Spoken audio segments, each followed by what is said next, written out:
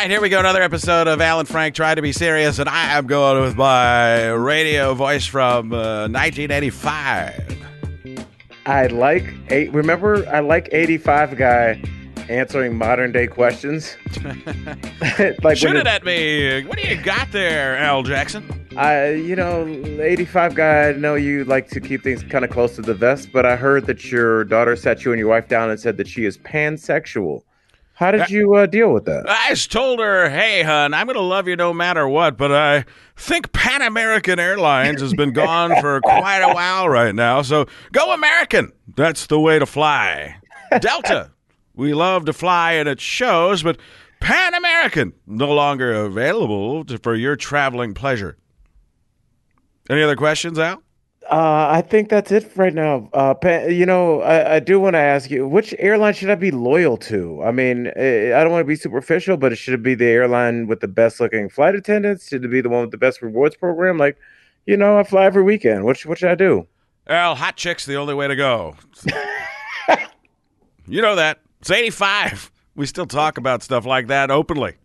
Openly, in public. Yeah, not just about how we feel. We actually, it's truthful. We're truthful in 85, and we also still love the Chicago Bears. The Bears looked terrible last night. Yeah, or a week ago whenever this airs. Yes.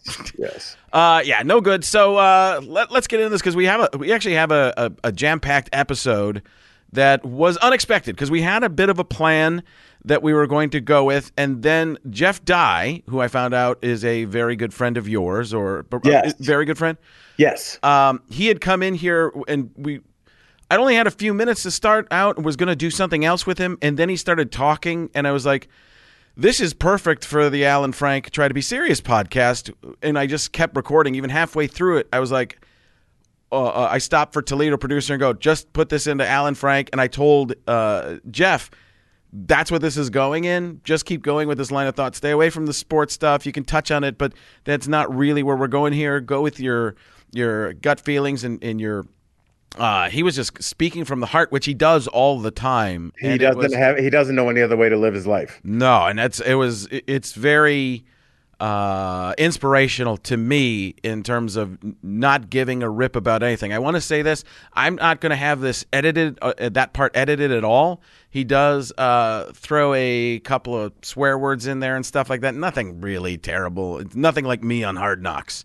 Frank, let's be honest. He says shoot twice. Okay. Yeah, it really, and there's one shucks. And I'll tell you what, it burned the heck out of me. Hey, watch it, buddy. When you say that, censorship is a key form of flattery. No, we're gonna just leave it. So if you're troubled by that kind of stuff, I want you to know in advance what it is. I just think leaving Jeff Dye as raw and honest as possible is the only way to go with him. We've done that with a few different guests, and I'm just going with my gut on this. Even though I know some people will be a little flustered by that at times, maybe. But in the world of podcasts, we're nowhere near the word dirty. So. Yes. I just wanted to keep it real. So we shut the microphones off and go to the strip club at lunch, Frank. You know me and you. I'm a breakfast guy. I'm a legs and eggs guy. The only kind of strip club I'm going to is the one with the strip steak, Al. Yeah. There we go. Okay. All right, so Frank, tell me really quickly.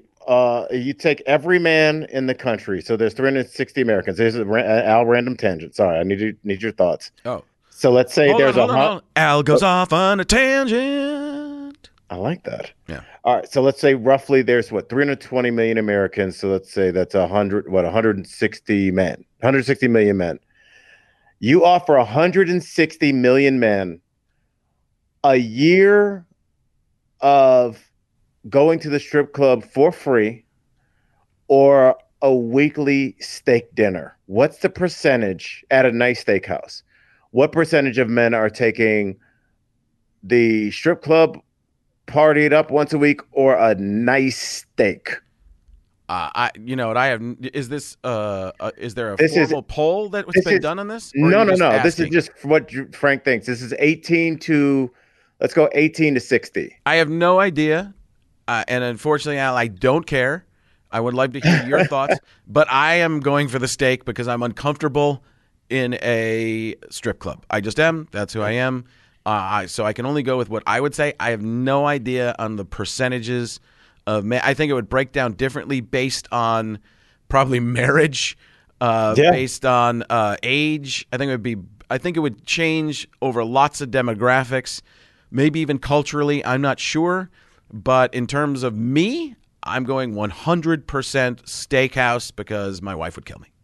But no, I do feel uncomfortable in those situations. Yeah, I'm going 100% steakhouse as well, without a doubt. That's just my thing. I've never been a strip club guy, and I think in a way you kind of take cues from the men around you. My dad was the most anti-strip club guy. Like he just did not like that, did not care for it, didn't judge, but just that was not his thing. And so, like, I never had a template for any, hey, bachelor party. Like, that was just never my thing. But one thing that my friend did tell me, and I'll never forget this. He had lived in Miami his entire life, and there was this little rinky-dink strip club in this strip mall. And he and I were talking about it one day, and he's like, "Al, I've been here since I was 1 years old, and the place next to that strip club has been a shoe store. It's been a grocery store. There's been a bookstore. There was a Christian Science reading room." And he said all that stuff came and went. But you know what's still there? That rinky dink strip club. Yeah. And it does kind of show you the market tells you what it wants. Sure. And for as much as me and you might drive by, like, who the hell would be going up in there, especially at noon? A lot of people, apparently. Yeah. So I think it's more than we would think. Al, one, sex sells. Two, you mentioned your dad. I don't know if my dad even knew what a strip club was I believe or is. Yeah. If you haven't met him yet, correct? If you met him, No.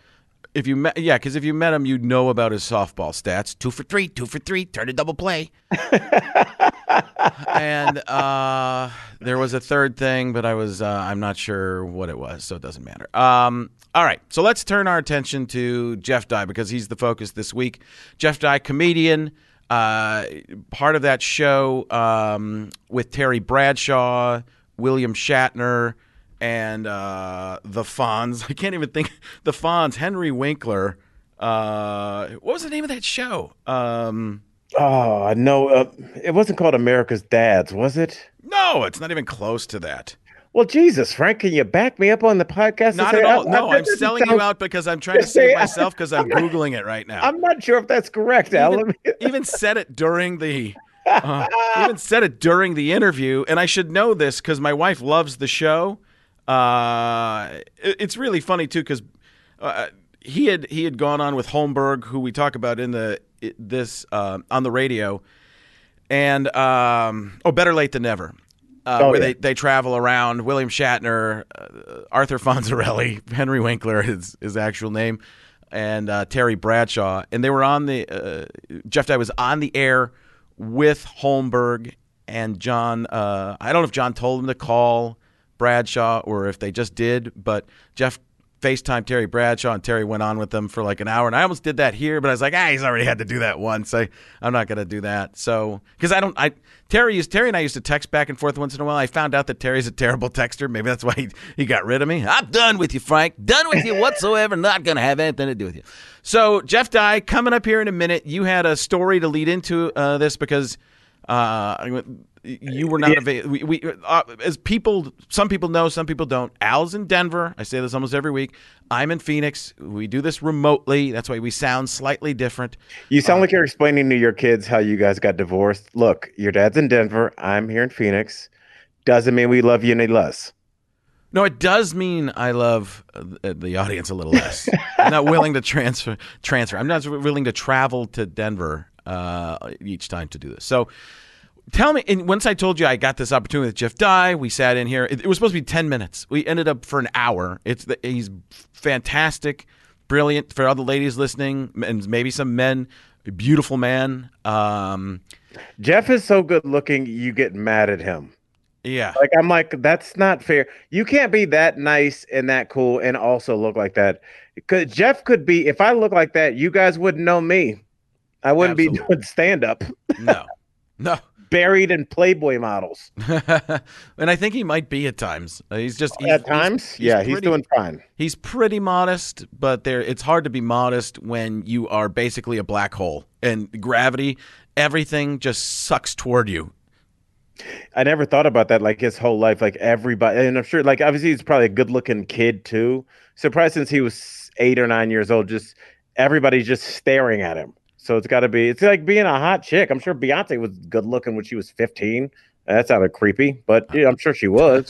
It's really creepy. That's why you should just get to the story about you and Jeff Dye that you Before planned. I'm arrested and Yes. my 4 years of teaching isn't questioned. Yeah. No, Jeff is like such a great guy, and you kind of mentioned it earlier, but when he was here in Denver, he's performing at the Comedy Works, and so he and I met up, hung out, all that good stuff, and I was like, hey, my buddy's having a picnic, why don't you swing by? So Jeff and I swing by this picnic, and my buddy who was having it, my friend Joe, he's the GM at a bar around the corner.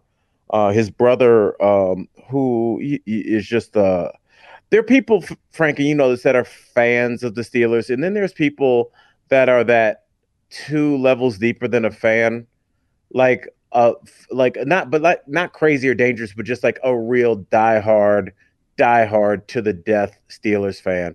And Jeff found this out, and he called Terry Bradshaw for my friend's brother, who was this diehard Steelers fan, and Terry Bradshaw FaceTimed with my boy Joey's brother for probably about 8 minutes, and the look on his face when it was all said and done was just like, dude, it almost like brought tears to my eyes. Yeah. It was just like, it was something. It's rare when you get a chance to see somebody have one of the best days of their life right in front of you, and it's a really special thing. And shout out to Jeff Dye for that. I'll never forget he did that. He did that in apropos of nothing. He didn't say, "Hey, don't worry, bro, I got you." He didn't think it was a big deal, but it was a big deal. Jeff's a great guy, and I hope you guys enjoy this interview. Yeah, and I know that was a throw to the interview, but probably could have been. But I realized 2 things. One, Jeff Dye basically has one of the greatest magic tricks in the world. Like, a lot of times somebody will pull out a magic trick and make a little kid's day. Jeff Dye can do that with the Terry Bradshaw magic trick. He can just pull out his phone and make people's days better.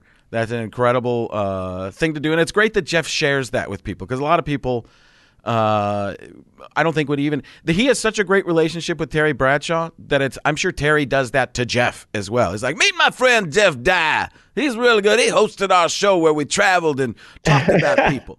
So that, and the other thing I wanted to point out is the fact that you, Holmberg, everybody in my life has been a part of the Terry Bradshaw FaceTime, except for me.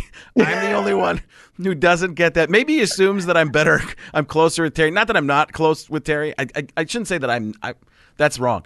I'm not super close with Terry, but we're friends. And I've talked to him on the phone plenty of times, but he's not like one of those people I just would feel comfortable calling out of the blue. Frank, I'm going to give you a word that black folks use that I can tell that your vocabulary needs it, because it'll help with situations like Terry Bradshaw. You guys are cool. That's right. Yeah, in between, like, we're close and we're friends. Like, we're cool, kind of like, yo, yeah, that's what's up. We don't go to Thanksgiving together, but like, yeah, he knows me and I know him, and we respect each other. We're cool. Do you put the Is it? I don't want to sound terrible. Is it? No, go ahead. We cool? Is that? Doesn't sound right out of me, but we cool. We cool. We're cool. We're cool. All right. Yeah, we're cool. Yeah, we're cool too, right? But I would have. Somebody said they were like a huge fan of you. I would have no problem calling you up. I wouldn't even let you know I'm about to FaceTime you. I just FaceTime you in your pocket. And there we go. Hope you answered. That's Al Jackson's pocket you're watching. Swear to God, bro. All right. And now that we're in the pocket, here he is, Jeff Dye. So they always tell me, they say, hey, when you get married, Dye, all this goes, because I have all these toys and I got all this crap in my podcast studio, and like I have like fun stuff. I got a motorcycle with a sidecar and like electric scooters, and they always every married guy comes to my house. They say, "Yeah, all this would go, man. You'd lose." Oh no, marry a crazy person. Well, that's what I did. That's why you're smart. Yeah. What? You've got all this stuff. You got all these fun things. You got like 7 Thanos hands, which is a red flag. No, there's one. Such a There's big one. fan There's of one the... Thanos, and there's one. That's the Tony Stark. Oh, that's the Tony Stark one. Yeah, that's the Tony Stark. Yeah. I thought it was like that's his Infinity. Yeah, that saves everything. Oh, okay, good. Yeah. I was gonna say because there was like a Thanos toy. Well, there's a lot of Thanos. There's Thanos as you walk I was in. like, I don't know why he's rooting for the bad guy here. Because He's cooler. He's sympathetic. Okay. Because he wanted to make the universe better.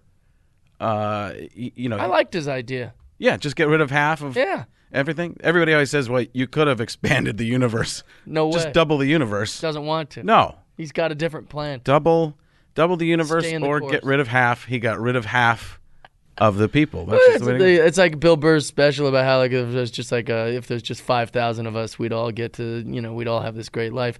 Thanos had that idea first. Yeah. Yeah, he's like, let's just get less. You know Thanos isn't real, right? Nah, he's been around. You think it's a documentary? Yeah, it's an idea. You think Endgame is the Infinity Saga? That didn't happen? This might end up in the nerding out version of the show that I do. I didn't know that didn't happen. I don't know. Oh, yeah. A lot of, like when Snoop Dogg thought that Game of Thrones was real history. yeah, exactly. Well, I feel like that does happen all the time. People miswrite. People will misrepresent history all the time. It's their own. Feminists do it every day. They pretend like some stuff happened that didn't. You're like, that didn't happen. They're like, yes, it did. And now there's just a debate about what really happened. Okay, all right. So here's something. I was looking at one of your feeds, something on social media. Yeah. And you got kicked out of a college. Yeah. You didn't get paid by No, the they college. just didn't pay me. For saying that men are bigger than women. Yeah, I was talking about. I went on this kind of rant about if men and women are the same, right, or equal or whatever, then why don't I was kind of being facetious. Obviously, I'm a comedian. I've been paid to come make the students laugh. So I was making this whole thing. I was like, yeah, gender fluidity. What could go wrong? Let's put the what's it called when it's the gender. Bi-gender, I don't know what it's called. Non-binary? Gender fluid. I don't know. I think it's just gender fluid. Let's put them together in prison. What could go wrong? Put the men and the women in right, prison. and your inability to come up with a name is pretty. It's a red flag. Yeah. Not only that, it's offensive. Okay. Actually, but I was being facetious about what could go wrong? Let's make them co-ed prisons. Let's make gender neutral. That's the term. Gender neutral prisons. Let's make gender neutral bathrooms. What could go wrong? Gender neutral basketball league. Yeah, let's do it. Let's do men versus women in the NFL. Let's see. That'd just be 48 years in a row of us holding up a trophy, going, "We won again." Well, you'd say the way you could do it is you integrate everybody in and say everybody tries out for the same teams, right? And then you try and make that happen. See how many women would make that team. Now, I think it's different. They do that in a way. According to Jeannie Buss, she was on my podcast. I'm friends with Jeannie. And Jeannie said that there were women who made it to the NBA and then they just weren't good enough, to make the team. But women have tried out and they can't hang. Right. It's because men are larger. Physically. That's the whole thing. And and this woman wrote this whole feminist blog about how I'm sexist because I was suggesting that men are larger than women and that I was being insensitive. And I was like, no, I'm just saying men are bigger. And then I was being facetious about gender-neutral stuff. It's interesting to me. So there was one little bit of I shouldn't say little write-up. One piece of blowback. It didn't go beyond that. Didn't get bigger because sometimes that stuff will just exponentially multiply and starts moving on, and then you'll see protests for people, and you're going, and you really go back, and it wasn't you. Saying anything other than men are physically larger than women. Right, and it turned into this whole thing, and I was like, well, when you really dissect a joke, you're going to find that most of them have some sort of dark, insidious suggestion because I like dark humor and we like, Ricky Gervais once said there's no jokes about red balloons because we don't need medicine for red balloons. If we say laughter is the best medicine, it's because you have a hurt or something, and we make jokes about drinking and these things because jokes are supposed to alleviate this. That's why Jews have such a great sense of humor, is because they kind of been through hell and back culturally, and we need to laugh at all these things. We need to whatever. So yeah, if you're gonna dissect any joke, you could be like, oh, Jeff's making fun of alcoholism there, or Jeff's making fun of homeless people, or if you really dissect it. We always talk about what's the intent. Right. If the intent is to try and hurt somebody and bring somebody down, that's very different than trying to say, hey, we all have our own issues. Let's laugh and find where we cross each other, what paths in life cross each other. But that's why comedians should get the best pass, because our intent is just to entertain and make you laugh. And sometimes the joke's going to suck, and sometimes maybe even in poor taste. But my intent is I've always been super well-intentioned. I just want everyone to laugh and have a good time. And I was doing a bit. I wasn't ranting like, you women are smaller than us. So do you believe that women are not smaller than men? I believe women are smaller than men. But it's funny to even hear you talk around it, because we have to be so careful. I don't. It's amazing. I don't know why I am. Anymore. How do you do that? I'm envious of that. Well, think about the Chappelle special, right? This Dave Chappelle special came out on Netflix, and then there's an article that came out that was like, why we should cancel Dave Chappelle and why you don't need to watch his special and all these different things. And when most people see that article, they go, this is ridiculous. There's outrage and this PC culture and these what, and it's like, it's not real. One lesbian writer for the New York Post wrote some nonsense, and everyone thinks that the outrage is fake, and the political divide is pretty fake. It's by and large, if you voted for Trump and I didn't, we can probably go get lunch together and have drinks. It's probably no one cares. Parents are still hanging out with their kids. It's this fake outrage, and so I just don't subscribe to any of it. I think, and I'm on board with you 100%, because I will see people do that where I have friends who've been unfriended by other people because they were Trump people and stuff like that. On social media. But why not just... I've never understood this. Why not just have conversations with people you disagree with? Sure. And you don't even have to try and coax them into something. Just have the conversation to get their point of view. Get to know them. To me, I think what happens with human beings, and we talk about this all the time on the show, that... everybody is an amalgamation of everything that's happened. All their experiences in their lives add up to make them the human being they are today. Right. My experiences are different than your experiences, not just family, not just school, anything. A person who might be black or another ethnicity, they might have dealt with things that I don't understand until I talk to you more. Got to. And then we get it, and then we go, oh, I've never had to deal with that. And then we come to an understanding and go, okay, I can understand your point of view, but realize I don't have that experience with me, so I can never feel it 100% the way you are. I can do it almost in a, like an educational sort of way, or what's the word I'm looking for now? But like a school type setting, but it's not, I haven't felt it. So if I haven't felt it, it's not the same thing. But talking to people... You never need to know. So, sometimes women will say, oh, you can't talk about that. You have no idea what it's like to be a woman. Well, then what's the point if that's your argument? Because you're right, I'll never know. But I have access to sympathy. I have access to these But isn't things. it funny that you don't know the exact feeling to know what it's to be like a woman? Yeah, but that's where the funny comes from. Right, but that's where the funny comes from. The funny comes from, this is my ignorant point of view. Right. We're buffoons. And I'm happy being the buffoon in this. Absolutely. That's the point, is I don't get it because I can't get there. Don't get angry about it. See that's the silliness of it. That's why Yosemite Sam's funny, because he's a big dumb cowboy, and you go, what a silly goose. And it's preposterous, but I think that it's hard to hate up close, right? So I've been to all these different countries, and now that I've seen the world, and so I've kind of come to this new thing, and it's great being a comedian. We say whatever we want, we do whatever we want, and I literally believe that like I said, it's hard to hate up close. So what I like to say is I don't hate racists. I don't hate transphobic people. I don't hate bigots. They're just not there yet. They're stupid idiots the way we were stupid idiots, and then we had an experience that changed us. Like you were saying, maybe you don't know about black culture. Well, how could you? You Right. grew up in Milwaukee. You moved to Arizona. You've got this fantastic career. How would you, in what neighborhood has let you come in and eat with them and live with them and experience that? But you're open to it, and and you want to meet people of that. So of course you would be ignorant to that. But same with these racists. You know, like someone's got to love on them. They've got to be taught that they're being wrong. You're not going to be wrong by canceling them and yelling at them on Twitter on some fake internet shit. We can. Well, I talk about that too. With if you see when a pitcher in the major leagues from West Virginia has a racist tweet from when he was 15 years old, and this is an example I use all the time. But he was 15 years old. Exactly. Who raised him? The parents were probably racist. All the people around him were probably racist. Well, I thought it was funny. There's no way to know what good versus... And the opposite of that is I was at LSU years ago, and Les Miles was the coach at the time. He had me come in to talk to the football team. Okay. And he goes, you don't understand. Some of these kids come from backgrounds that we can't even understand. Sure. Like this guy, his grandma had him selling drugs on the corner. His grandmother That's insane. had him. So what is your sense of morality? What are your ethics? What is your makeup? If your grandmother has you out there, and you can't, how do you, quote unquote, fix that? That's the difficult thing. So...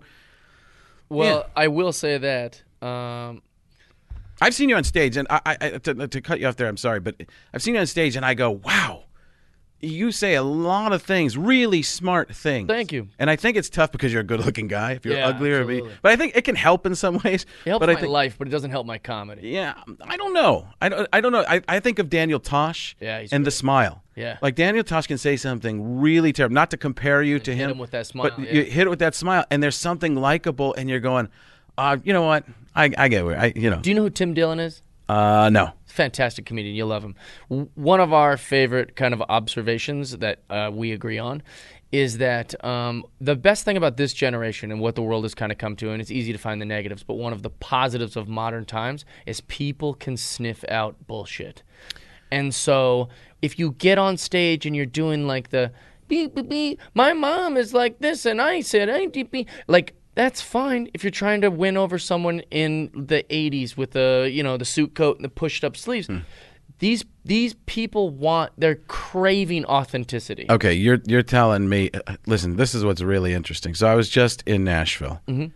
I did a show, and what I'm doing with my act now is all about coming from truth. Love that. I used Charles Barkley as an example that he years ago went out and said, I am not a role model. Then he went out and constantly proved it. Yeah. So it told you where he was coming from, truth, who he actually is, honesty, which in acting, as you know probably, that the truth seeps through. Yeah. People can see fakeness.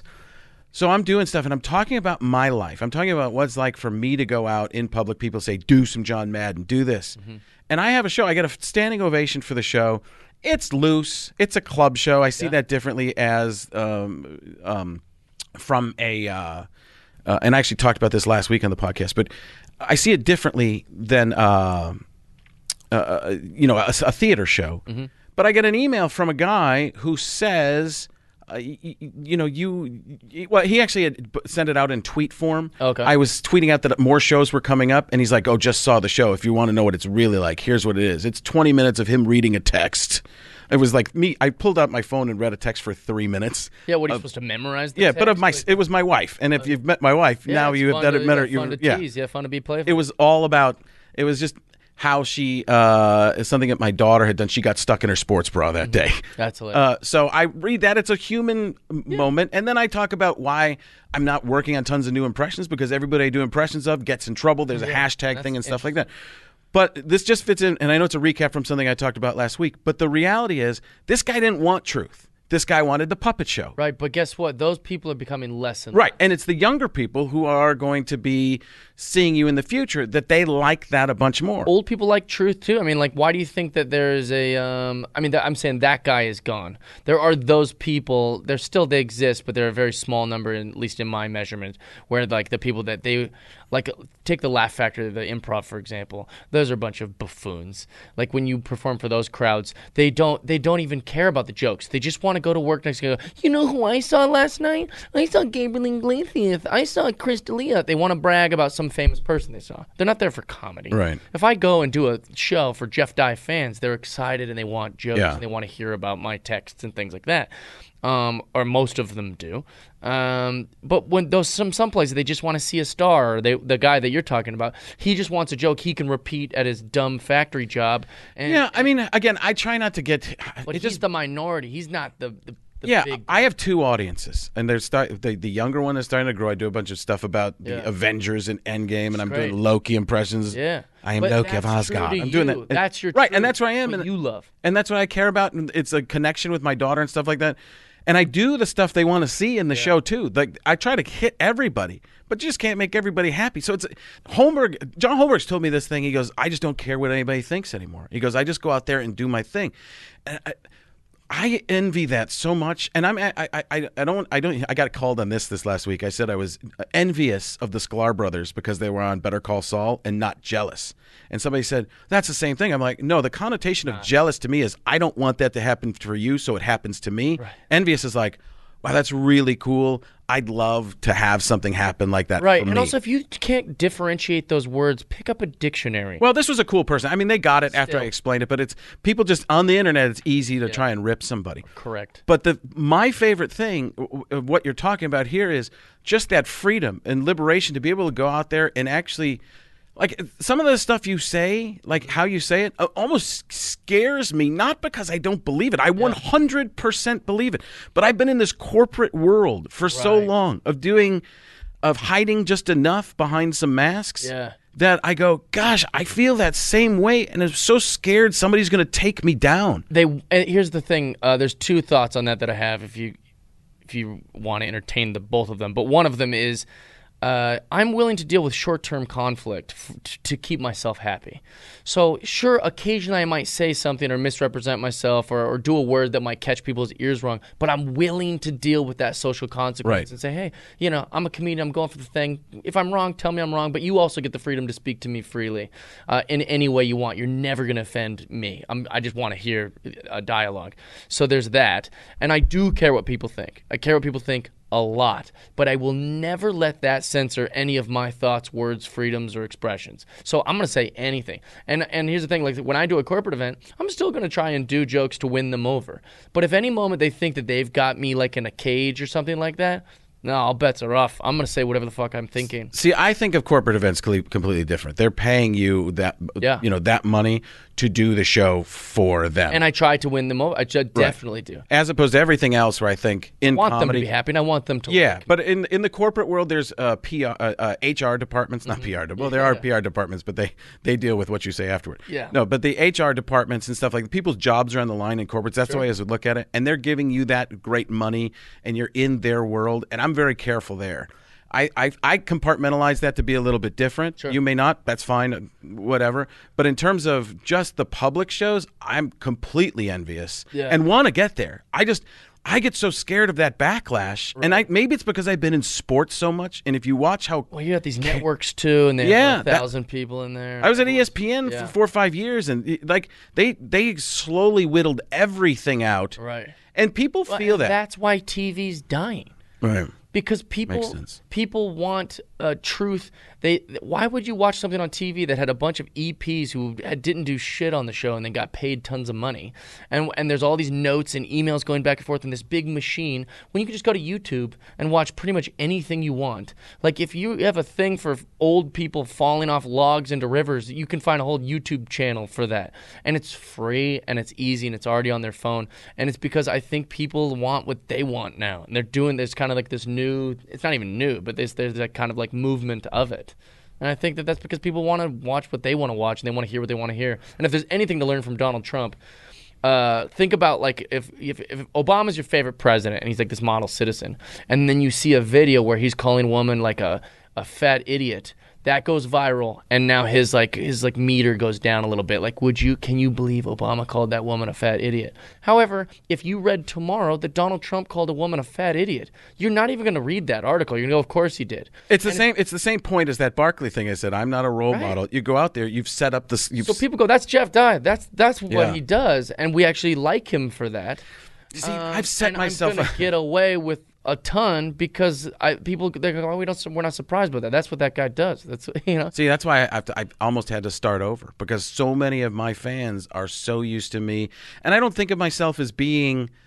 I don't know. I'm not a renegade in any means. I just want truth too. I hate your hypocrisy. Truth isn't necessarily having to have a take about gender fluidity or anything. Right. Your truth is Thanos and right, but there's Marvel little pieces. On this show, we talk about this stuff all the time because I want people to see where I'm coming from. Sure. So I'm trying to build it slowly to get people to understand that I am a human being. Absolutely. That I'm not just this thing in a box right. that's there for the puppet show and the puppets pop up once in a while. And when people do that, they start to care about you more and they start to see you as a human being. When I watch Jeff Dye, I look forward to hearing what you have to say. Right. Thank you. A lot of times people look at me and go, what's he going to do? What's the next magic trick? Right.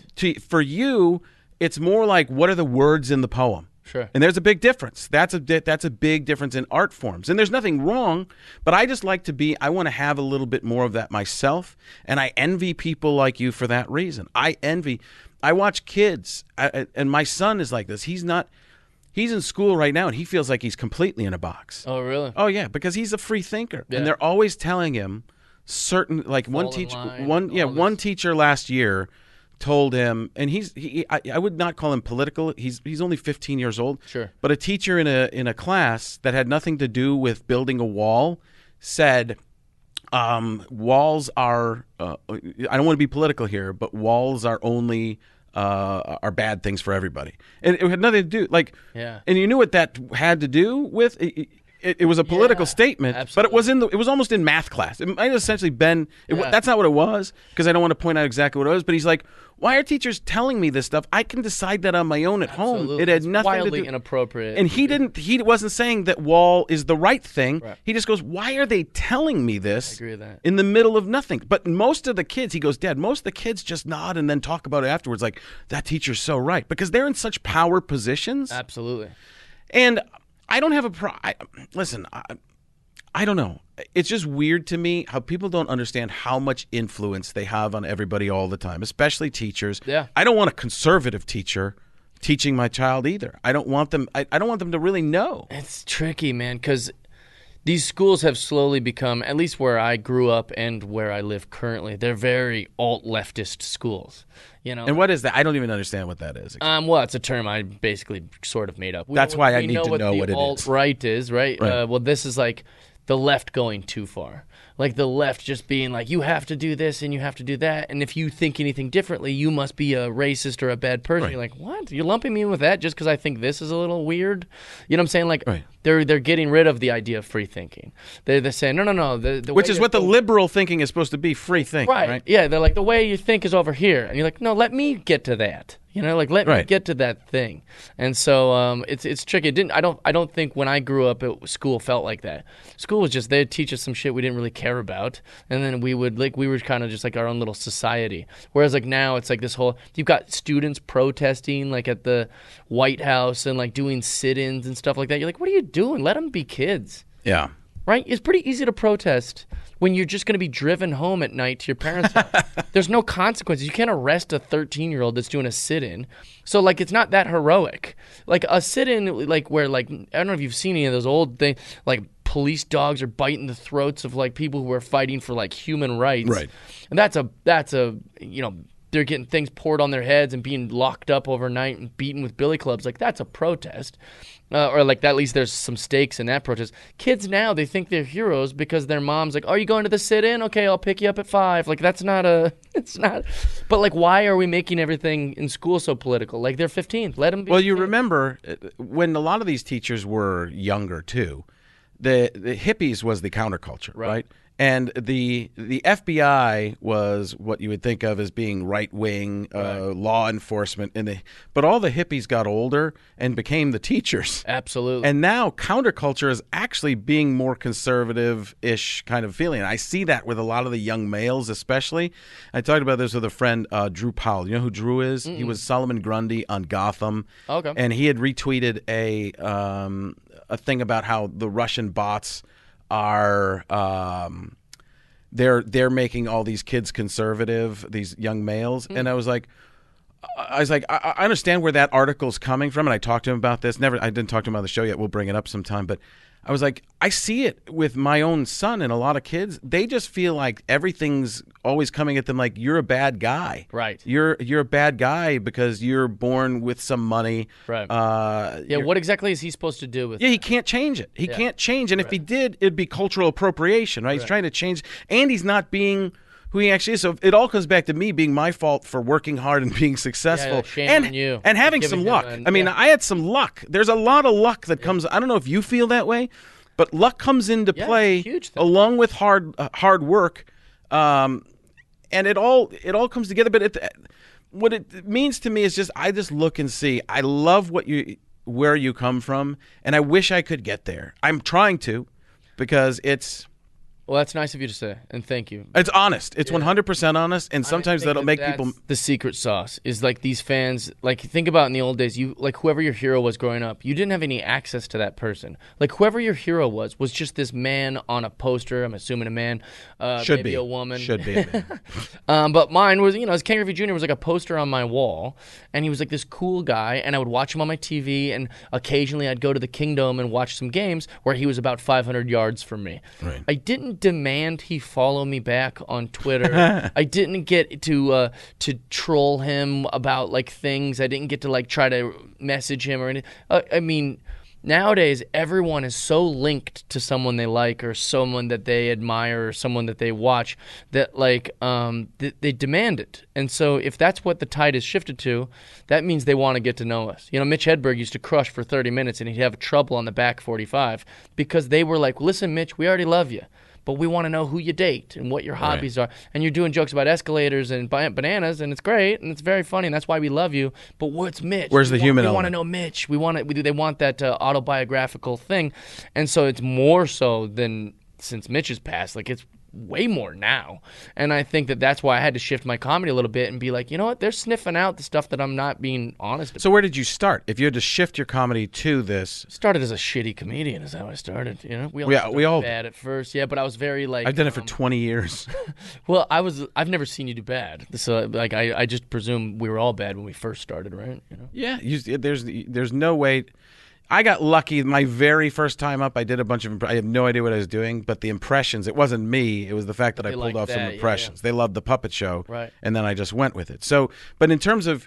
So you said you shifted your comedy to more truth and stuff. Were you telling jokes before that? I was very afraid to say what I was actually thinking. You know what I'm saying? Like I grew up in Seattle. I grew up in Seattle, watched a very, very liberal place. I mean, I didn't meet a Republican until I was like 28. Like they were like Bigfoot to me. I was like, "What? You saw one? Like, yeah, what is that? A real Republican?" So I was kind of brainwashed into these ideas where you say, people can do whatever they want and open borders. And I would say things that I didn't even believe. I was just regurgitating the things that people around me were saying. Exactly what we've been talking about. Yeah, I've got some teacher that wears scarves all year round, and she's like this sweet lesbian lady. She seems like she's guiding me in the right direction. So now I'm just regurgitating her ideologies instead of forming my own and making my own thoughts. Right. So the more evolved I got and the older I got, I like to find myself somewhere in that middle. I don't like being too far this way or too far that way. I think Johnny Cash, who's a hero of mine, like he walked the line, right? Like he would have like some hillbilly Fox hour where it was like a country music show every week on Fox, but then he would invite guys like Bob Dylan on. Right. Who was a poet at the time and all these different things. And some people say he walked the line. Some people say he played both sides of the coin. And that's what I like to do with my jokes. I might throw a pro-gun thing this way, and then I'll give you transgendered people, need to be liberated. Like, I play both because that's what the society. But it's what you believe in the first place. Believe, as long as it's what I truly believe. And that's what's great is when you're coming from that truth and what you believe. The fallback is, it's just me. It's not me making it up to try and hurt somebody. I'm just telling you where I'm coming from. If you don't like that, you just don't like something I'm saying, which doesn't mean you don't have to like me. You might just not like a particular thing I'm saying. Most people go through life looking for excuses to be offended. So they might not even know they do it. But do you think you have? No, I don't. I think society does, and these are the people we're trying to make laugh. But most people go through life, and they might not even realize that they're doing it, but they go through life going, looking for things like, oh, well, the way she dressed, or I can't believe that parent would be like that in a grocery store, or oh, I would never wear that hat, or oh, I can't believe they're holding hands, or it's gross that they're doing PDA. And they look for all these reasons. And at the end of the day, they go, oh, well, that should have been different. I should. And they've put all this stuff on it instead of going, hey, that's just how people live. And so they don't think, what an interesting way to think. They think if you think different than the way they think, it must be a threat to the way you think. And so if that's how people are going through life, I try to do jokes to say, hey, I'm going to shatter all those things that you're so offended by. Like, you should be offended by nothing. Nothing should surprise you. Yeah. You know, and so like I guess that's well, it comes down to, why do you care? Yeah, why does it bother you? What's the preconceived notion that it's breaking? That Right. why do you have the preconceived notion? Why does it bother you that somebody wants to get married? Like let's say you're some crazy, like, I would never get married. Why does it bother you that they are? Why does it bother you that like, my dad is kind of like that, where he's like, my biological father is like, he's like, well, that guy, he's wearing a stupid pink shorts. I would never wear that. Right, you wouldn't. Right. But just because you wouldn't doesn't mean he shouldn't. Oh, I would never have sex with a man, so no one should have sex with a man. It's like, well, I don't want to, and you don't have to, but that guy does. So it's funny that why do you care? You had that conversation with your biological father. I've had that conversation with my wife. Like, I've explained to her, I go, just because you think something doesn't mean everybody else has to think. And I might have gone too far, because she's in the kitchen right now listening to Christmas music in September, wearing some type of Karate Kid She has a ninja headwear. Headband that says ninja on it. Yeah. So it's like labeled with, Yeah. in case you got confused. In case you don't know, it's a this billboard. isn't for yoga. It's actually for a fighting brand. crime. It's Phone Ninjas. It's her brother's company. Oh, nice. It's her brother's A little- company. So little it's, yeah, promotion. he wears them all over the place. That's hilarious. And it's very funny, very good. But yeah, I might have talked into her too far. It's funny because my wife thought at the beginning, she told me when we got married and said, she's like, I'm a Democrat. I'm like, oh, you are, huh? And then we started talking about taxes, and then she goes, I'm a Republican. Right. I go, and then I said, we were talking about taxes one time, and she's then the conversation evolved into something about kids or somebody. She's like, well, there should be a public assistance program for that. I'm like, well, then you're not a Republican. Yeah, you don't know. You're not. You don't know what you are. And that's what most people are. Is they're a combination Right, of, absolutely. of these thoughts, but they still look for these camps. No, see, I fight myself the whole time. It's so funny because as you're talking, and I'm agreeing with so much, disagreeing with anything anybody else would disagree with. Yeah, just in case. Just in case. But I got so much of the time, even my brain, which I hate this for myself. I don't want it for myself. I would never want to do this to somebody. My brain's going, I wonder what the label is for him. I wonder, is he? It's tricky. Is he libertarian? Is he conservative? Is he? And it's just great that you're not, and you don't want to be anything because it doesn't. I've said this for years too. Just get rid of the D's and the R's on all the voting, and you just have to vote for a person you know. Yeah. Who's the person? What's their platform? What do they actually think? Don't just go and vote R the whole time. Don't just go vote D the whole time because you don't know. Can you believe? That's the judgments we should be making. Walk through a grocery store tomorrow and go, wow, all these people get to vote. Isn't that crazy? They're letting me vote. They're letting him vote. Like, that's insanity to me. Like, you should have to take a bunch of Now, when you say that, you mean women and black people. Right? Yeah, that's exactly what I'm talking about. How are they voting? No, but I mean, yeah, I know what you're saying. You're saying like the people that are on the Walmart sites and stuff like that. Everyone, all of us. Right. I mean, like, here's the thing. Like, I'm a very, I have a high level of intellect, but not a lot of historical information. I can barely spell. I don't know much math, and they're letting me pick. Like, that's insanity to me. Right. Like, you should have to take all these tests to prove that you're smart enough and that you know enough about policy and that you know enough about. But isn't that the whole point of the country, though? You don't have to. Yeah. It's a crazy thing. You can go on one side or the other. You can go, we should all have to know this stuff to vote, and then you should go, we shouldn't have to make people do anything to vote. There's no way to find an actual middle ground for that because both. It's chaos. Another thing, I point this out to everybody, almost everybody who's on the show. I go, it's just like saying this. I'm over here and you're over there. And you go, no. I'm over here, you're over there. Right. We're saying the same thing. Absolutely. It's just looking at it from different perspectives. But I also, and that's key, right? What you said last is the different perspectives. I'm trying to, with my comedy and with the TV projects that I'm working on, I'm trying to say, No, we're not really at odds, which is what I kind of started with when we were talking first, is that like it's this fake outrage. It's this Right. fake political divide. But if you go through society, people are getting along, it looks like. People are like they're fine. Everyone's Until they read somebody on else's Twitter. Facebook page or Twitter. Then that's when they get mad at each other. it's not even right? real. They're hiding in some place or like on their phone in this like this little contraption that has anonymity. But by and large, people are eating together and we're working in a society together. Why aren't people celebrating that? That's the perspective. Have you Not ever, real. Have you ever blocked anybody that didn't like something you did comedy-wise, or somebody? I've only blocked people because they're just running shenanigans on my page. So so they'll just write something over and over and over, or like they're trying to promote their stuff on. That I kind of mute annoys people me. a lot because then they don't know that people can't see you on their timeline. Yeah. So if you mute the person, then they basically go away from your world. I thought you had to follow them to mute them. Or no, No, you can just mute people. Oh, nice. Yeah, Because there are trolls, and that's the only thing, or not the only thing, but that's something that I don't like about our president is that he's made it very popular to be a troll. I don't like I that. think he's kept that going, but I don't think he started it. I think he started. I but think he makes it he's seem like it's okay to be a provocateur, and Right. I don't like provoking. I think that's, for me personally, Yeah. I think that's the wrong. The highest office in the country is the wrong place to be doing that for me. Yeah, exactly. Is to be instigating like that. But I also think that in terms of Congress people as well, I watch AOC do the same I don't thing. like when any of them do it. No, Yeah, CNN and Fox both do it. It seems like, and newscasters do it to each other now. doesn't make any sense. Like that, and that, journalists that, do that takes you away from being newscaster, reporter, journalist. It takes you into being personality, Absolutely. and that's But I the think that, struggle I have. And I have no problem with a personality, admitting they're a personality, but don't go to the thing, we're the fourth estate. Right. This is no. You just trumped Trump. You just went back at him, calling him an idiot. And that just, I would rather see you break it down without any angst or anything. Just going, well, here are the facts. Absolutely. This, and this, and go, this is what he said. And I can go, oh my gosh, you're right. Even somebody who's on with the hurricane, and I haven't heard the whole clip, which I don't know if I need to or not. I'm not saying that, but that whole thing, I've never even heard of a Category 5.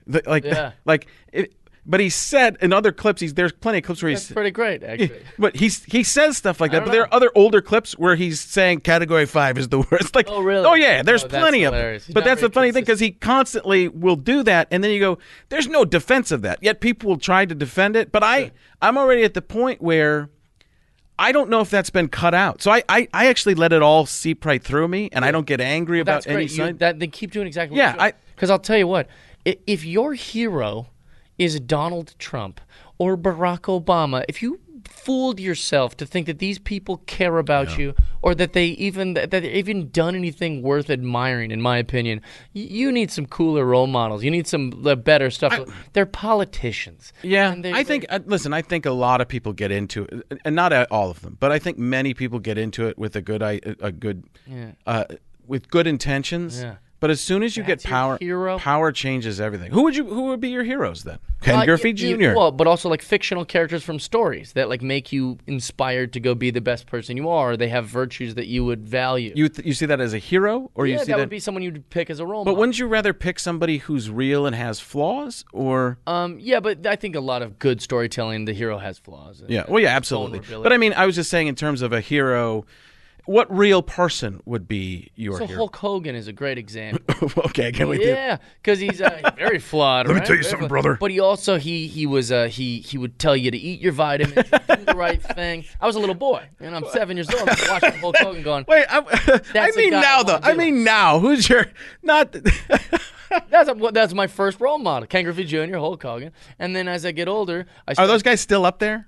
Maybe Ken Griffey. The idea of him, Okay. because Griffey was able to do a thing that no one else could do best. Like I got to watch someone be a master of their craft. Right. And then Hulk Hogan, like I said, even when he went bad, I can't. I have no idea if this is reality or if this is real. my No, I'm wife in telling the you, kitchen man. right now. This is real. I love it. But Hulk Hogan is this fictional thing that is noble.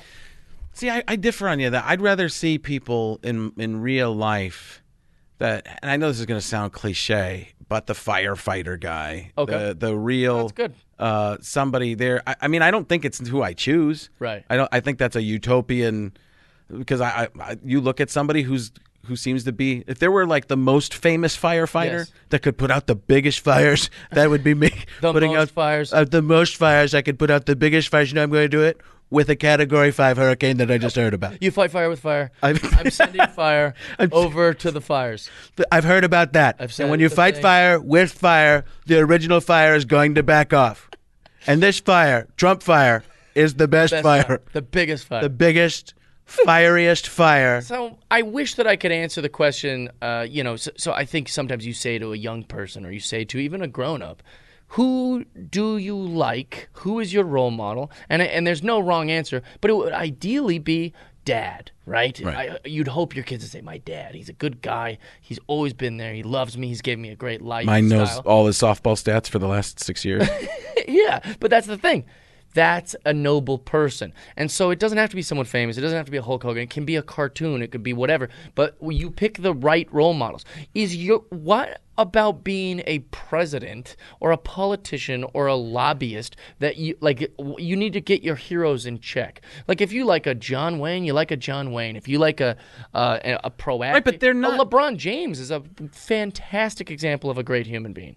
Right? He spends his free time with his kids and his wife, who he's never gotten publicly in trouble for doing anything against, which most pro athletes, that's their Achilles heel. Well, but like that's the thing. Like now it's really easy to get caught doing stuff with Twitter and these kind of things, and he somehow has just, been above that. I think he owns Twitter. That's something. I don't know. There may be. You can't find anything bad. His biggest mistake made hundreds of thousands of dollars for the Boys and Girls Club, and he still apologized for the decision. And so he made a school where kids have free. I think he does do a lot of good, but I think he also loves attention. I think it's. So do we. Yeah, no, not so much. I want the attention to be on you. No, we love attention. I go back. Better than getting up in front of those people and getting those laughs. That's a drug. We're drug addicts. I don't know. I like it. I like it when it's new and it's fun and I'm creating and I'm proud of something that comes out. But I'm just starting to find that world for myself. Okay. You've found it a lot. I still struggle with your picking role models that don't actually exist in the real world, because I'm having trouble with that. That's because what storytelling is. Right, I get it. In the world of story, I get it. I think that's great. Who's your favorite Marvel guy?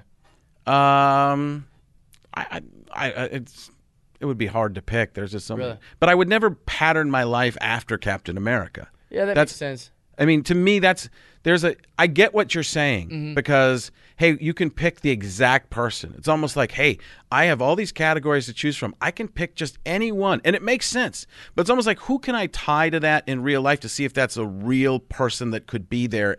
And I don't want to set a goal for myself that I could never attain. I'm never going to be Hulk Hogan. I don't think I could be. I don't think I could. And even more than that, I could never be Iron Man or Captain America. Now, the virtues that they show, it's great to live to that. But your superpower is that you make people really happy, even if you're not enjoying it. Even if you say that sometimes, and I've heard you refer to your act as too many times on this audio of you saying it's a puppet. It's not. It's fantastic. It's great what you're doing. You're right. Whether you like it or not, or whether you're over it, or whether you're whatever, trying to find like kind of a new chapter, it's fantastic and it's great, and it's made a lot of people really happy. Sure, yeah, and I don't take anything away from that. Superpower. So guess what? Yeah, maybe Spider-Man doesn't. He feels that burden of being Spider-Man. It's like there's that. That's part of it, but also that's our superpower. We finally get to do something that's great, and that's why we get rewarded with so much attention and drinks and money and things like that. Do you ever have – I still have issues when people call me somebody they idolize or something like that. I have somebody say that to me. I'm like, you got to – and I'd say it jokingly, but I'm like, you got to get some better role models. There's just – because I know too much about myself and I'm too honest about it to go, geez, But all your heroes have those flaws. Yeah, I guess. I don't – It's good. Al makes fun of me all the time because I go into a place and I will say stuff like I'm one of the guys, one of the people, and I'll make fun of people, and then they'll be like, that really hurt my feelings. I'm like, but why? They go, because I've idolized you my entire life. I go, no, we're on the same level. Yeah, we're the same. That's the whole point. Goofing around with the whole point is you come back at me and rip me, tell me, and I'll be fine with hey, it Mr. too. Voices, that's the joke, but they're afraid to. And Al's like, no, Frank, they don't. and he doesn't say it in a mean way. He's like, but that's what happens. You go into a place, and I've made some people who I thought I was had on pedestals. I've made them feel awkward, like they thought I was in a better spot, Right. and in the entertainment world than them, and they were like, "What are you doing? Why are you knocking me down?" I'm like, "No, this is this is just we're." I don't. I am agreeing with you on that and disagreeing with anyone that would be like. If somebody was on if I saw somebody as being pathetic, it would be harder for me to make fun of them. But we'd probably just ignore them. Yeah, exactly my point. If somebody, I just, if there's 3 people in the room and there's a person I feel sad about, I just don't. I might engage and be cordial, but then go, well, no jokes are going to be said about you because I treat people I don't like as like they're invisible, and there's not very many people I don't like. But if I didn't like you, you wouldn't even know that I knew you existed. Like I just treat them like they're not a thing. It's weird. All I know is I'm on the right track. When I see you, I just gotta grow. Dude, you're crushing it. I mean grow in height. Oh, when I see you, I'm 6'4". I'm 5'6". Lose 50 pounds and just. The one thing I do have on you is just looks. Yep, I just won me there. Crush you. Well, I was trying to think what we were talking about. Oh, the role models thing and like fictional or real, and then you being sometimes people go to you and you don't like hearing that you're their idol or whatever, which I think is silly. I don't. It's just weird. I have trouble with applause. There's a fine line between self-loathing and humility. Let me explain something to you. Humility is okay, but even when that's disingenuous, it stinks. I think I have some humility. I do not self-loathe. I don't. Yeah. My daughter was doing that to me today about her terrible life from school. How hard she's got it. Yeah, I'll pick you up in the Cayenne. It's just when my kids tell me how tough life is, I'm like, yeah, you don't even understand. We had the same Ford Tempo forever, and that was our good car. Right. So, I have trouble. It's weird. If people clap too long while I'm on stage or laugh too long, I'm like, okay, I got stuff to do here. That's hilarious. Some people love that and would just love that the whole time. Yeah. When I first started getting laughs on stage, I felt awkward about it. Oh, really? And I still have a little bit of that. My dad used to tell me, you don't have any confidence. You don't have, like when I was a kid, he's just like, you got to have confidence. You'll be way better when you have confidence. Then I bring him to the compound. I go, I never had any confidence, Dad. It's okay. What were your softball stats? Went 2 for 3, turned 3 double plays, and playing in the 80 and over league. You're not 80 yet. Fake my birth certificate, Frank. Yeah, I got to win. Well, I do think that there's something to that. I think like humility is a fantastic trait. I don't like when it's forced.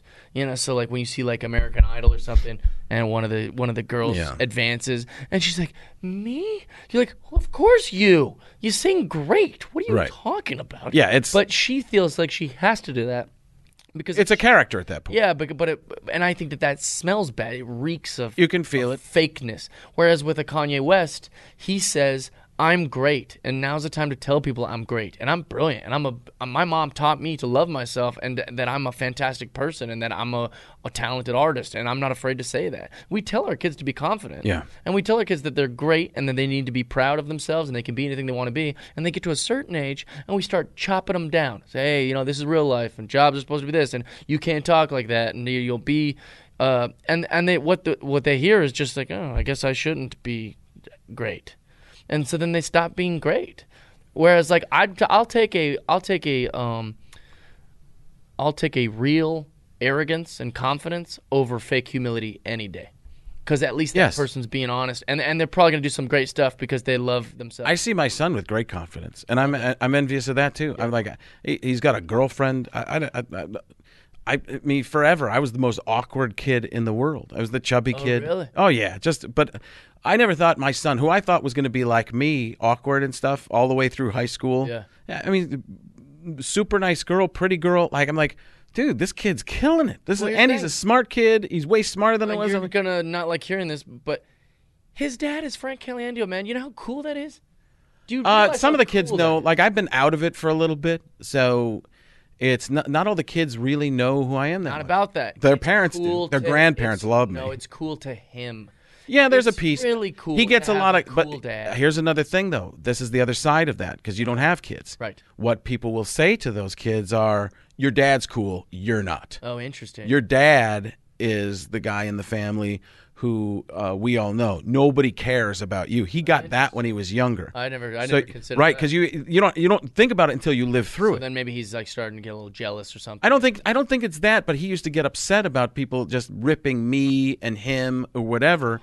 And I actually thought it was the opposite. I thought they were ripping me because they thought I was not funny or not good or whatever. And I said, well, you don't tell them you don't tell him you're rich. You tell him my dad owns Disney World. I just have a season pass. Right. That's what it's like. Just because my dad did well or is doing well doesn't mean because that's like Bill Gates. He only gave his kid. You know that story? Both of his kids got $100,000 when they graduated high school, and that's it. That's all they'll ever get. I never believed that when I was. They get it, but if something ever happens, yeah, but that's they have that lifeline for sure. Right. But they don't. They're not going to. I think that's a really great, and that's a way you have to approach it. I talked to Larry Fitzgerald from the Cardinals. He's like, my son's not gonna. This is my money. Yeah. At least he tells everybody that. I'm sure if your kid is in trouble, yeah. But if your kid's working their ass off and you see it and they're getting little by little by little, you don't have. I would never have a problem with somebody going, hey, here's a little extra boost. Here's something. Or along the way. like a Christmas, like, hey, it's Christmas. You want us to buy you gifts, or I can give you a little check. You know, it might help you out with whatever. Here's a house. Yeah, well, that's a big one. Here's a log cabin. Well, like when I bought my place, I've never owned before, and then I bought a place a few years ago. There was all these complications. You know how buying a home works, where they're like, hey, maybe you could just put in an extra $100,000. You're like, oh, with that extra $100,000 I have laying around or whatever. I don't have that extra $100,000 laying around. Terry Bradshaw gave me the money. Oh. And that was a very dad move to be like, hey, just, we got you. Dad's got you. You know what he gave me? What? Advice. Here, Frank, don't wet it on both ends. Be careful, Frank. I can't wait to hear your Terry Bradshaw stories. Oh. But like those, so there is those kind of things I'm saying, like for a parent, like where like if you're Bill Gates, hey, Dad, I'm coming home for the summer. Can I stay at our mansion? Then yeah, there's those kind of things. But you don't want to give them so much that they don't understand how to fight. The best boxers are generally like people who have had a rough start and because they know what it's like to need it. Whereas like there's no boxers that are just like cushy. It's just like I'll train on Friday when I'm done with all the stuff I want to do, and they fight for it. That's why Rocky got back to nothing. They go back, Yeah, and every boxer's like that. They just came out of prison, or they just they got picked up off the thing. Maybe not nowadays, but there's a great documentary Mario Lopez made. Called Fighter, I think it's called. No, that was a UFC movie. I can't remember what it's called, but it's a boxing documentary. You can look it up, Mario Lopez boxing documentary. And every single interview was about that, about them being like, yeah, I had to be in the gym like till 2 a.m., like jump roping and punching a bag, just thinking if I don't do this, I could not have a... Right. Yeah. Yeah, you get driven for that. And then you set your goals, you attain those goals, and then you set more goals. Right. And you go, this is what I have to do to survive. And that's a great trait of poor people because they know that they don't have anything to lean on. They need it. So if you're a Bill Gates kid and he doesn't teach that to you, how are you going to learn it? Yeah. All right, we could go on for probably. You're the best. I find Love talking to you. Yeah, I find you fascinating. Nice. Just because I had never really seen you do stand-up comedy until the Holmberg Happy Ending show, fun. And which for people who aren't in Phoenix area, which is a lot of you, that's the end of the year show that John Holmberg, the big guy radio in town, does. And I just watched you, and you hit a lot of topics that I was like, oh, geez, this is brilliant. I wonder. Oh, thanks. I want to talk to him about this. Like, Yeah. even I don't get into it now because we got to wrap Not a lot of up. people do a Jesus joke with the word faggot and retard in it. There was, but, and we're gonna I'm bleep. that guy. We're gonna bleep it here. So, no, but it's that's exactly where I was going with it. Yeah. I wasn't gonna repeat you because I'm Yeah. still scared. But that was the Bible stuff. I was like, geez, that's. Incredible, and people are, as long as people listen, people might have complete differences of opinion or thought, but you keep going, and it's an inspiration to me. And I'm not. Thanks. I mean, I lie to a lot of people and say they're inspiration. No, I really mean that. You, John, and people like you that can go out there and talk, have your ideas, and create entertainment around it. Now, people can walk away and say, I didn't like that, and you're fine with that. I'm learning to figure out how that works as well, and it's tough because I've been such a pleaser for so long. This podcast is all about that same thing. Right. Where am I coming from? 5 years ago, I never would have said on mic, I'd be like, oh, I agree with that. Right. I would have been like, hey, can we just talk about... That's funny. Let's talk about sports. Let's do more Marvel. But yeah, so let's go through just before we take off, you're at Jeff Dye across the at board? Jeff Dye. When is this going up? I don't know yet. It's probably going to be 6 episodes now. Okay, that's great. Just Jeff Dye on everything. At Jeff Dye on Instagram, Twitter, just my name, JEFFDYE. And then I have a Patreon that's Jeff Dye also, and then a podcast that's Jeff Dye's Friendship Podcast, and they can find me on all that. Easy to find. I'm inviting myself to your podcast. Dude, I would love to have you. How often do you come to LA? I'm going to be there next week. Dude. And the week after? We would love to have you. I totally want I've had a ton of pro athletes on, a ton of like... I'm considered in that category. Well, I kind of stay away from comedians unless I genuinely am friends with them. Right. So, like, you're perfect for that. Yeah. We're Yeah. friends. Absolutely. No, I just started watching, and I watched some clips from your podcast. Yeah. And after... Listen, I generally stay away from watching any comedians. Yeah. Because one of the problems is, I heard Jonathan Katz talk about this years ago. You remember Dr. Katz? Yeah. He said he didn't watch comedians because he didn't want to be influenced by comedians. He wanted to come from his own line of thought. And my biggest problem is I would work with Dave Attell, and by the end of the week, I'd be talky like this. Norm Macdonald. Yeah, you can't get out of it. How do you not talk like Norm after watching Norm? And you start to think like him, too. Yeah, you start to you form your sentence like, Like, and it doesn't work. I do it all the time. I had to stop watching Norm Macdonald. Oh, yeah. Because I just love him so much, and I like what he's doing. But he can do that thing. He can do things that normal humans can't. Yeah. He can do things. This is where I'm putting him on a pedestal. And they talk about a guy who's probably got some flaws, but brilliant. But he can do this. He can talk about the grocery store. Have no joke. I did this on Cowherd the other day. On Colin Cowherd, I went on and go. I've talked about it before, but Norm Macdonald could go on a show. Did you have him on your podcast? No. Okay, I thought I saw it. It was somebody that I was like, wow, that's a great guest. I saw you on with. But he can go on and go. You ever been to the grocery store? Why is that funny? It works. Why is it? Perfect. Because it's just the way he says it, the way he pauses, the way you know. You got parents, right? Like something like that. You're like, what? It's just. I think we're breaking it down. The most obvious thing in the world. You were a child one time, right? Yeah, we were all children. You ever been I do that in my act, and I wonder if that's where I got it from. I do things like that. Yeah, but I'll be like, you've seen ladies, right? I'll do something like that, like what's definitely obvious. You know why? And I do too. And maybe we're not. Maybe he's not the first. Love him. But it's easy. It's easier to point out him doing it because of his cadence and style. Oh, that's it. Yeah, that's the difference for sure. Yeah, I'm obsessed with him though, but I had to stop watching him. I think. And this is a kind of just coming to me now, so maybe I'm not that attached to this, but I think what people respond to about a Holmberg or a Tim Dillon or myself or a Norm Macdonald, when we say things that might be a little knee-jerk reaction to the word, we hear the shocking word. I think maybe the reason people are responding to it positively as opposed to negatively is because we're treating them like adults. We're saying to this audience, like, no, you're a big boy, you're a big girl, and you can handle these thoughts, and you can handle these ideas, and you can hear these maturely, as opposed to maybe the way you would talk to a kid. It's almost patronizing to be cautious with them, and to be you're saying that they can't handle that kind of. I think that's the difference. I think people go, hey, I like that he's willing to talk to me like a big boy. Yes, in person. Yeah. On the internet, it's exactly what you said. It's the opposite, where there's a group of people that are policing everything and saying, we know what's okay to say and we know what's not. And I tell those people to F off. Yeah. I don't care at all about that. Because that's why I think that Twitter's just trash, I use it every day, and I'm into it. Well, would you use it if you weren't... I know we were going to end the podcast. You're just doing it. Would you use it if you were not in entertainment? Nope. I would not be anywhere near it. I don't use it. The only reason I'm using Twitter is, and I don't consider myself a selfish person at all. I don't consider myself selfish, except on social media. I'm very selfish. I'm not looking through my feed at anything except what they've sent to me. I post my little crap, and then I read what maybe someone commented on my crap. Right. I don't go for other comics' tweets. I don't. I'm not looking for anybody I admire in the Twitter feed. It's very selfish. I'm selfish in that way about Twitter and Instagram and stuff like that, social media. I've had that. Again, I've talked about this before, but it's interesting to get your perspective on it, because I think this is something you do pretty well. It's something you talked about a little bit. I don't know how well you do it. I shouldn't say that.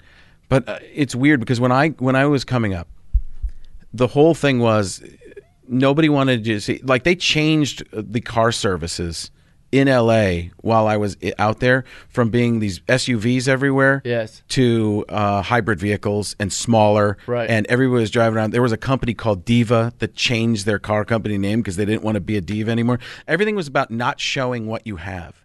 And then Instagram came along, and now it's show everything back, you've got. yeah. Like show the shoes you're wearing, Capitalism. and then Yeah, they'll it's give you more shoes. You go to all these places, and they see you wear the stuff. And I just recently decided that I need to fix a lot of that. Yeah. Because I can utilize it and actually do some good with it. Sure. But I go on, I look like a ragged moron, and people are sending me stuff. Hey, will you wear our sunglasses? You're like, yeah, I'm like, I will. I haven't started that yet. I'm like, I look it up to see if they're decent sunglasses first. Well, that's smart. It's Get the things you want. It's Don't that kind pay of a thing, for it. right? It's amazing how much. But then I feel. Do you ever feel guilty with Never. that? No. I feel tremendous guilt with it. But I also I think that I'm doing them a great service. So like Yeah. a lot of these socialgram influencers, like or social media influencers, they're like these hot models and stuff. They'll get paid like $80,000 to like just post one thing with like Vita water or something like that, and they'll get all this money to post like one post. They're called spawn cons, like sponsored content.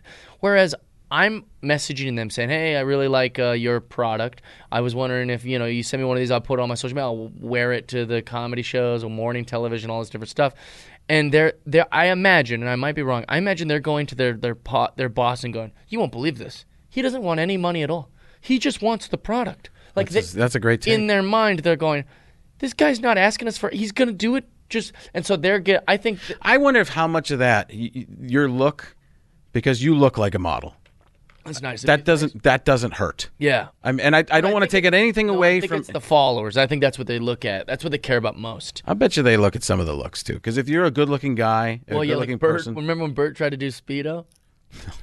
Bert tried to get a sponsor thing from Speedo, and he's like, "I'll wear Speedo everywhere I go in life. Grocery store, comedy shop." He's like, "And all you pay me whatever amount, and I will literally wear Speedo for like I think he said a whole year, no matter what it was. If he has to go to a wedding, he's wearing the Speedo only.